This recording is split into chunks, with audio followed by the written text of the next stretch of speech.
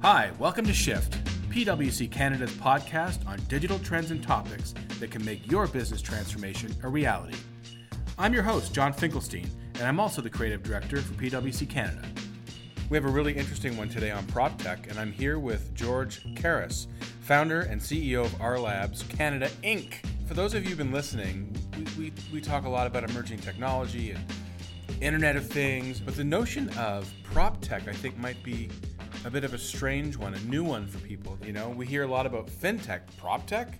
Yeah. Tell us a little bit about what PropTech means and what it means for you in particular over at R Labs. It's a word like fintech, which describes property and technology. I think is really a buzzword in 2018, and made it in emerging trends in real estate 6 times actually, which is a pretty big deal. How do you want people to think about it? I mean, if this is a new term for them, what are you guys doing over at R Labs that's helping push the PropTech agenda? So we've got a fairly different approach in this thing, and so we own the problem of housing and commercial real estate, and we choose to solve it not through traditional means, new era, new thinking, not through government policy, but through tech-enabled venture.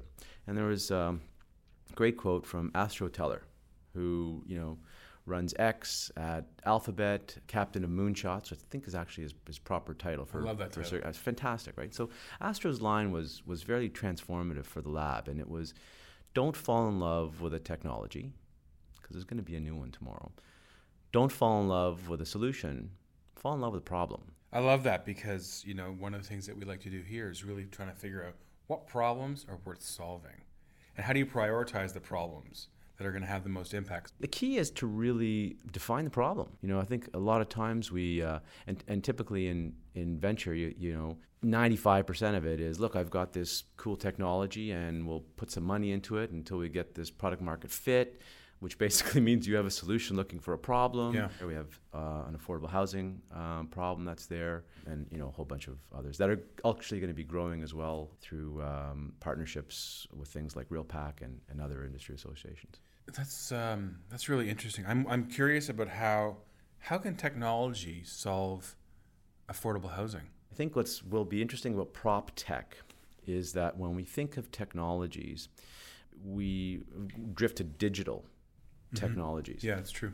So we actually have 2 different ventures that are in the affordable housing problem, attacking it from 2 different ways. One is a very physical solution, which actually makes housing products off-site constructed and installed, and it allows the market to self-solve its housing needs. So we actually have a product in the second venture that allows owners of those properties to buy it, they can configure it, and it's installed. Very physical. So physical solution to allow a market to sort of self-solve its needs. You're seeing new methods and new physical technologies and materials that are allowing that to make a big difference. So you can attack, going back to the problem of affordable housing, don't limit, or at least in Canada, we're not limiting the thinking of what is PropTech to digital technologies. You're also introducing physical. Notwithstanding that, digital technologies also allow you to solve that housing problem from a business model perspective. I think that, John, is where the real game changers occur here. It's not just a cool technology. It's when you marry that technology with a new business model that you can really make a difference. I just want to go back to one of the things that you said, which I think is really, really interesting, especially for people who are listening, who are in positions of disruption and figuring out how to take technology and make a difference with it. Not falling in love with a technology. Right. Because easy. On our side of the business, it's so easy. We have clients coming to us asking for a thing. Hey, we need this implementation. Oh, can you solve this problem using this technology? And quite often it's like, that may not be the tech that you need anyway. So I really encourage people who are listening to say, don't worry about the tech right now. Solve the problem first, and then figure out what tech you need. You need to bring new thinking to that problem.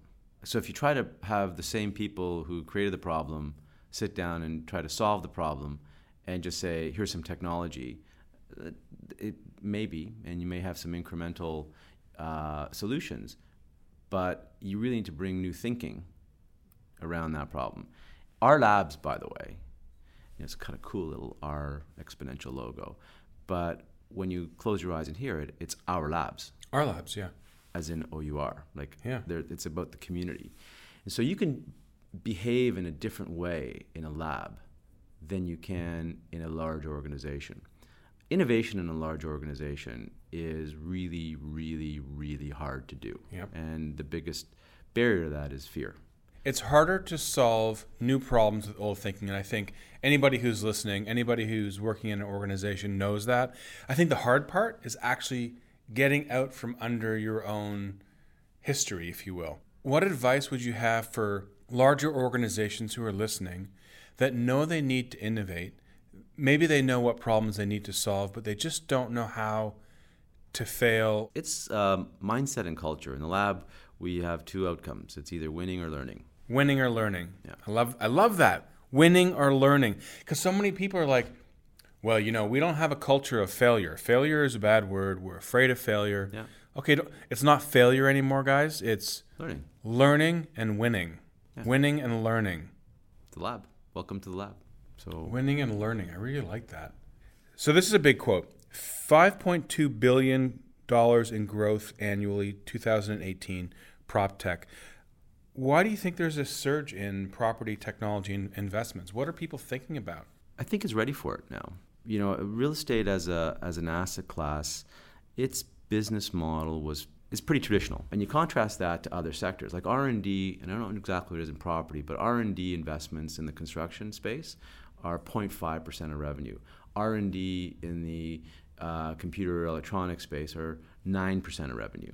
So what you've seen is a cumulative lag in innovation. Right. Real estate is operating in a world 1.0 operating system. Yeah. When the world is clearly at world 3.0. So it's behind by at least 2 upgrades. And that's now evident in 2 ways. One is the technologies that are now far more mature and capable and more abundant are present. The capital that surrounds those technologies is paying attention to industries that are still lagging for real disruptive opportunity. So I think you're seeing the combination of both those forces saying, great, we're going to put some capital to work to fix things or disrupt things that are in this massive asset class of real estate. One of the things that we see is consumer need sometimes drives innovation. So do you see people asking for or demanding innovation in real estate because there's so much more innovation elsewhere? So I would go back to it's the problems. People will be very vocal, political, up in arms around things like housing. Mm-hmm. So people are concerned about that problem, but they're looking to the tools of yesterday that, quite frankly, created that problem for the solution for that. So everyone's anchored in that problem. They're not necessarily looking to technology to solve that. Very few will be, and those are going to be your entrepreneurs and the venture capitalists that are prepared to get behind it. So you got to get ahead of this thing. So I think the need will drive the innovation. Housing and the built environment, which is the anchor, is the prop of prop tech, has a lot of need. We're going to have to think very differently about how we solve it than how we've created these things in the first place. It almost seems insurmountable when you think about all the current infrastructure. Yes, but I think that's where you have to then look at it and say, it is if you embrace the way we've thought of solving it up until now. So you need new thinking, and you need that new thinking to come with new capabilities, and those capabilities are being brought forward exponentially with these technologies, both digital and physical. The people who are going to solve these problems, where are they coming from? I think the superheroes live amongst us right now. There's a number of, I'll call it, entrepreneurs and institutional industry leaders that have come together and said, we're going to think differently here, and we're attracting the emerging leaders, the next gen leaders that have platforms that will support them in defining their super strengths and putting those superheroes around the problem sets that we have in the lab. You were talking about, I think, X earlier. Yeah. I love the whole premise that they have, which is basically come to work every day and try to kill your idea. Different thinking, right? Why won't it work? And try to do that. And Celebrate it when you do. Yeah, and celebrate when you figured it out. I think that's really interesting. Hey, they killed their idea today. It wasn't going to work. Because, I mean, there's that old adage, right? Don't hold on to your mistakes because you spent a lot of time making them. Right. And that's exactly. And that's the challenge sometimes, right? Like you get into that, and it's your mindset. You let go. That's a learning. Move on. You mentioned this earlier, but real estate as an industry is probably viewed as somewhat slow, I suppose. Why do you think that is? It's an interesting business, like even on the development side, it's one of the only businesses that rewards you for failure. So if you could, imagine holding an asset that all you had to do is hold that asset for a period of time, and even if you missed your approvals on a piece of land, your value of your asset kind of went up. There hasn't been a real need to operate differently because you've kind of made a good business or a decent business operating within the paradigm of the day. It's really, really hard to change when things are good. So one of the things I think is really interesting about PropTech is you talked about, yes, there's technology, right? There's physical innovation. There's all kinds of there's business models. There's all kinds of stuff. You just nailed it. And I have to chime in on this because it's so appropriate. I'm actually George 3.0. You're George 3.0? Yeah. I love it. So let's pretend we have a unique ability, which I think is your superpower. Everyone has that in them. Yep. The key is how to define that in the earliest possible age you can. And then all you become is figure out your versioning system. What version of John or George are you, and what would you describe the next version? And the simple thing then is you just got to get to that better version of you, not somebody else, you. Right. And so I think that's bang on. And I think the challenge you have is clarity for a 20-something-year-old. Clarity of, what do you want to do? I don't know. Because what do you know? And I think the better question in the beginning is, what are you really good at? What do you love? Start with that. We actually, have a program of that in the lab in helping develop real estate entrepreneurs, innovators, and managers, working with PwC and the Next Gen program. Mm-hmm. And I think that's important because the earlier you can, help create the superheroes, the more traction we'll get on solving problems. Yeah, I think people sometimes, they know what their unique abilities are, but they don't focus on them because A, it's more difficult, or B, maybe they're not going to make as much money right away. Or there's always the concept of the side hustle, right? If you're familiar with that. So if you talk to someone of that, 20 in their 20s or 30s, and you say, so what do you do? I say, well, I do such and such at so and so, but me and my 3 pals have a side hustle when we do this, and I encourage them to pay a lot of attention to that because you have to do your day job, but you chose to do the side hustle. If you love what you're doing and you're good at it and the world rewards you for doing it, like, why are you doing anything else? Exactly. Are there emerging technologies coming in, having an impact in non-real estate organizations? Are you seeing them helping? Like, what are you seeing out there? Because you must be seeing a lot of really interesting tech. So let's just, there are probably a dozen technologies now that I would characterize as being in the knee of their exponential curve, right? So they're that S curve, right? You've got this, ramp up and then rapid growth and then the decay. Machine learning, AI, IoT, blockchain, I think. And so all of these come together individually, but actually work highly integratable, if we can explain it that way. And although they're really powerful and they're coming as solutions looking for a problem, the real game-changing opportunity is when you can apply a new business model on top of those and attack a problem that exists in the environment. So we have this massive force of these technologies that are coming where? The built environment. How much of your life do you spend in the built environment? 99.9%. Right. So these technologies are coming. There's no ignoring them. The only thing you can pick is what role you're going to play in them. The challenge to that is and the rate of growth in those technologies has really left the rear flank, if you will, vulnerable. So you have this tremendous risk now on security, and it's evidenced everywhere. And it's not just by little organizations. You're seeing it evidenced in big organizations. Yep. So the level of disruption, I would say, from those technologies is profound. The both on innovation and risk, it is hitting. Those are hitting real estate, and it's not just the technologies. It's how we apply new business models to that. Anyway, so I think there's a profound force that's coming from these technologies. I would say both in the business and definitely on the business of real estate. Thinking ahead, how should real estate business owners be modifying their thinking, their strategies to be ready for change? Let's go. 3 predictions you have for the future of the sector. So I think I'm going to know that whatever I say now, like history will make me look like a fool. I will borrow some really good insight from... What would George 4.0 say? So yeah, looking back now, I think he would have said, think of what Jeff Bezos said in your answer to this question. And what Jeff said was profound. He said, forget about what technology is going to change. Think about what it's not going to change and go all in on that. So what I would say is that 30 years from now, if we sort of like froze you and woke you up 30 years from now and we put you in the city, the built environment subject to impacts from climate change would physically be here.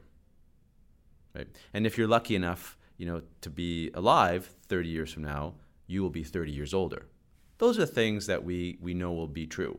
So you invest all in on that. And so how does an organization evolve on that? From a real estate perspective, your culture, your talent, all that is how you're going to deal with innovation and really how you're planning on dealing with failure. So, predicting, what does the future look like?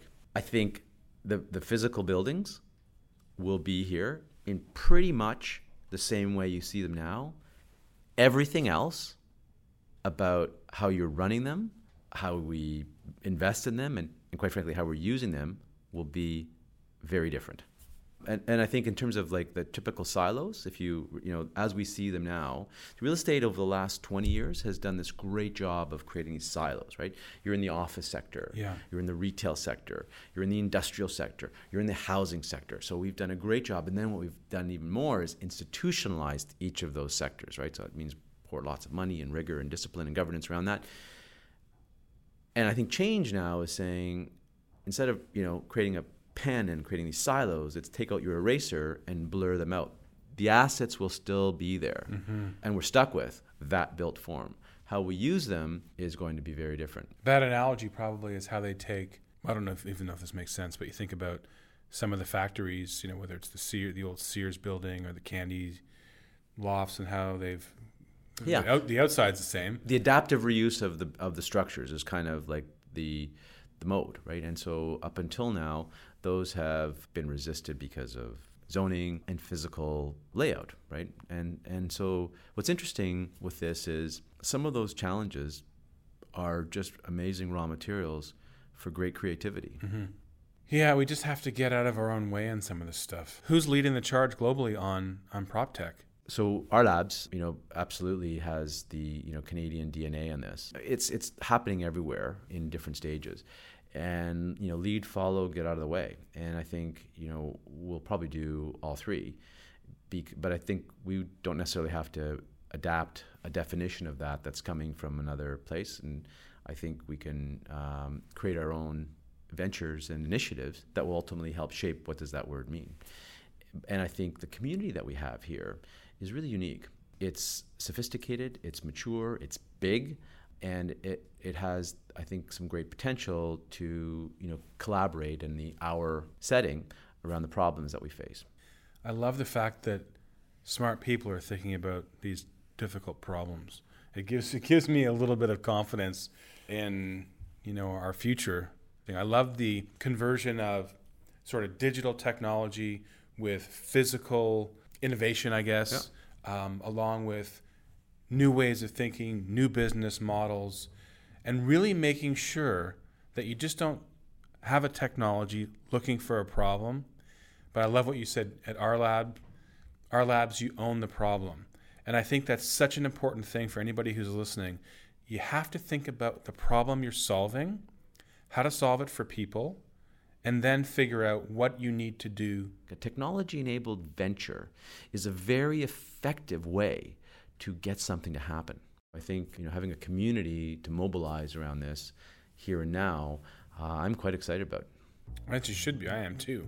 So, wow, that wraps another episode of Shift. In typical fashion, my mind has kind of exploded a lot, actually. And I'm hoping that people who are listening got a lot out of this, especially when we think about really being on the forefront of something that's so exciting and so transformative. You guys at Our Labs are really at the cusp of this, which is awesome. So thank you so much, George, for spending time with us, giving us your thoughts, your prognostications. We'll come back to you in 30 years and see whether or not your predictions are right. But until then, thank you again, and thanks everybody for listening.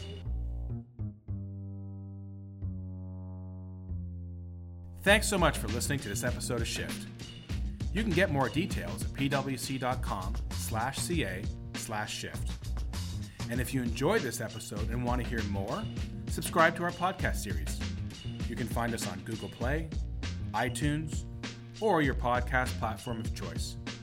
Just so you know, this podcast has been prepared by PricewaterhouseCoopers LLP, an Ontario limited liability partnership for general guidance on matters of interest only and does not constitute professional advice. Until next time.